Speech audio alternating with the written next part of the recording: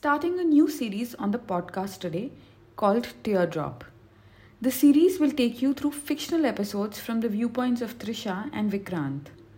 Sometimes it's the same situation from their respective perspectives, and sometimes their shared journey. Chapter 1. The Voices in My Head. Trisha. He never resisted the urge to point out my mistakes, never offering to be a part of the solution. Ours was a love story worth telling. We defied all the stereotypes that lovers who are meant to be are meant to follow. Maybe that should have been the first sign we should have read. Or maybe it is just as fine that we never read the book that told us it would never work. One of the many voices that take shelter in my head once asked me who he was. What was he like? As if I had been waiting to be asked these questions, I began to answer in a long monologue.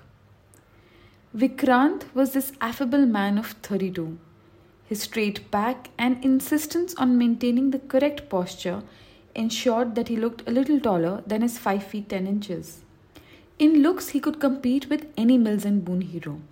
Except he, even if he tried really hard, could never carry the "I'm angry with the world because someone broke my heart ages ago" look with the ease that a Mills and Boon hero can.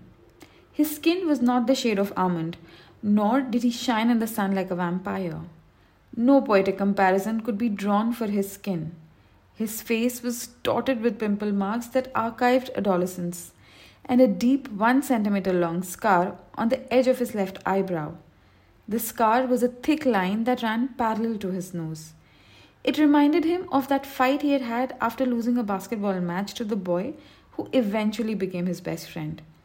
Over the years, the two had spent quite a lot of quality time measuring the length of the scar, taking pride in it as a soldier would in his battle wound. The hair on his head was barely there.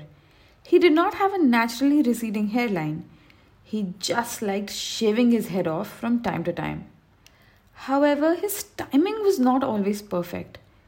He would let his crop of hair grow into a mop all through summer, and at the onset of winter, he would just get it all shaved off. Why? No one knew.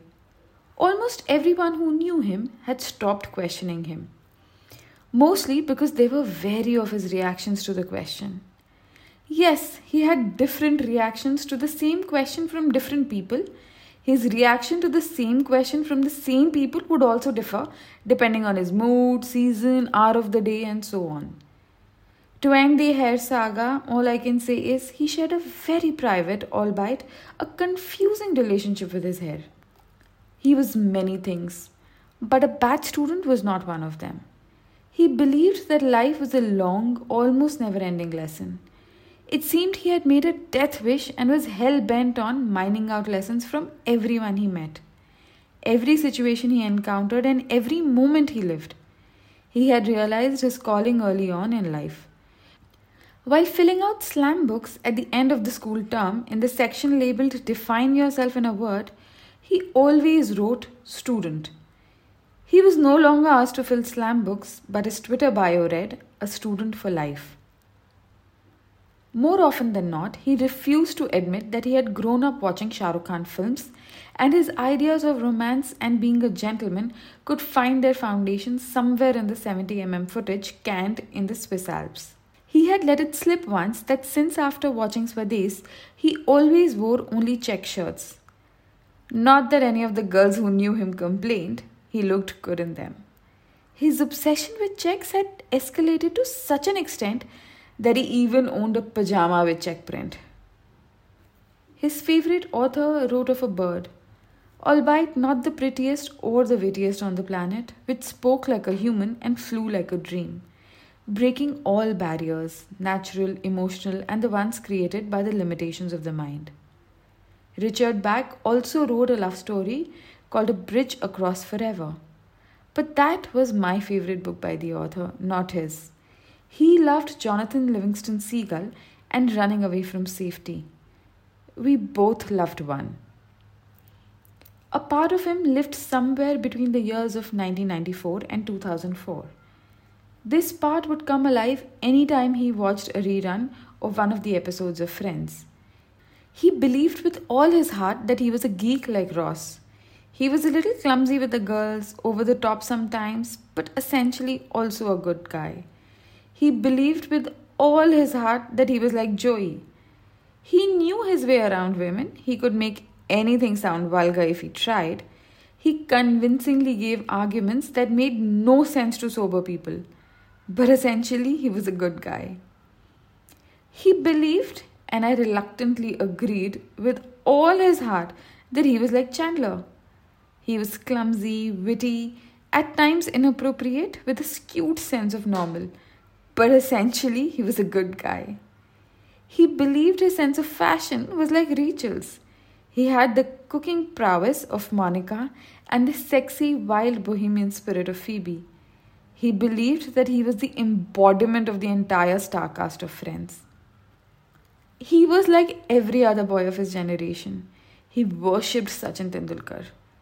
He stalked cricketing websites to keep a track of the latest score. He read all, and I mean all, the cricket blogs and news reports. Vikrant had confessed to me in all seriousness once that he was furious with his parents for not naming him Sachin. During his confession, he had also admitted that Sachin stood for hope. Hope that Indians could achieve something that could put them on the world map, even at a time when the most popular opinion was that the country was going to the dogs. But sometime during the 11th month of the year 2013, his heart broke, and the world as he knew changed forever. Sachin retired from all forms of cricket. I wondered out loud. He was lucky. That was the severest heartbreak he had to overcome till then. If he heard me talking about him today, he would say, "It's nice to be remembered. It's nice to live somewhere far away from where you are, to reside in the crevices of a mind that you once loved, that resides in a body you once loved."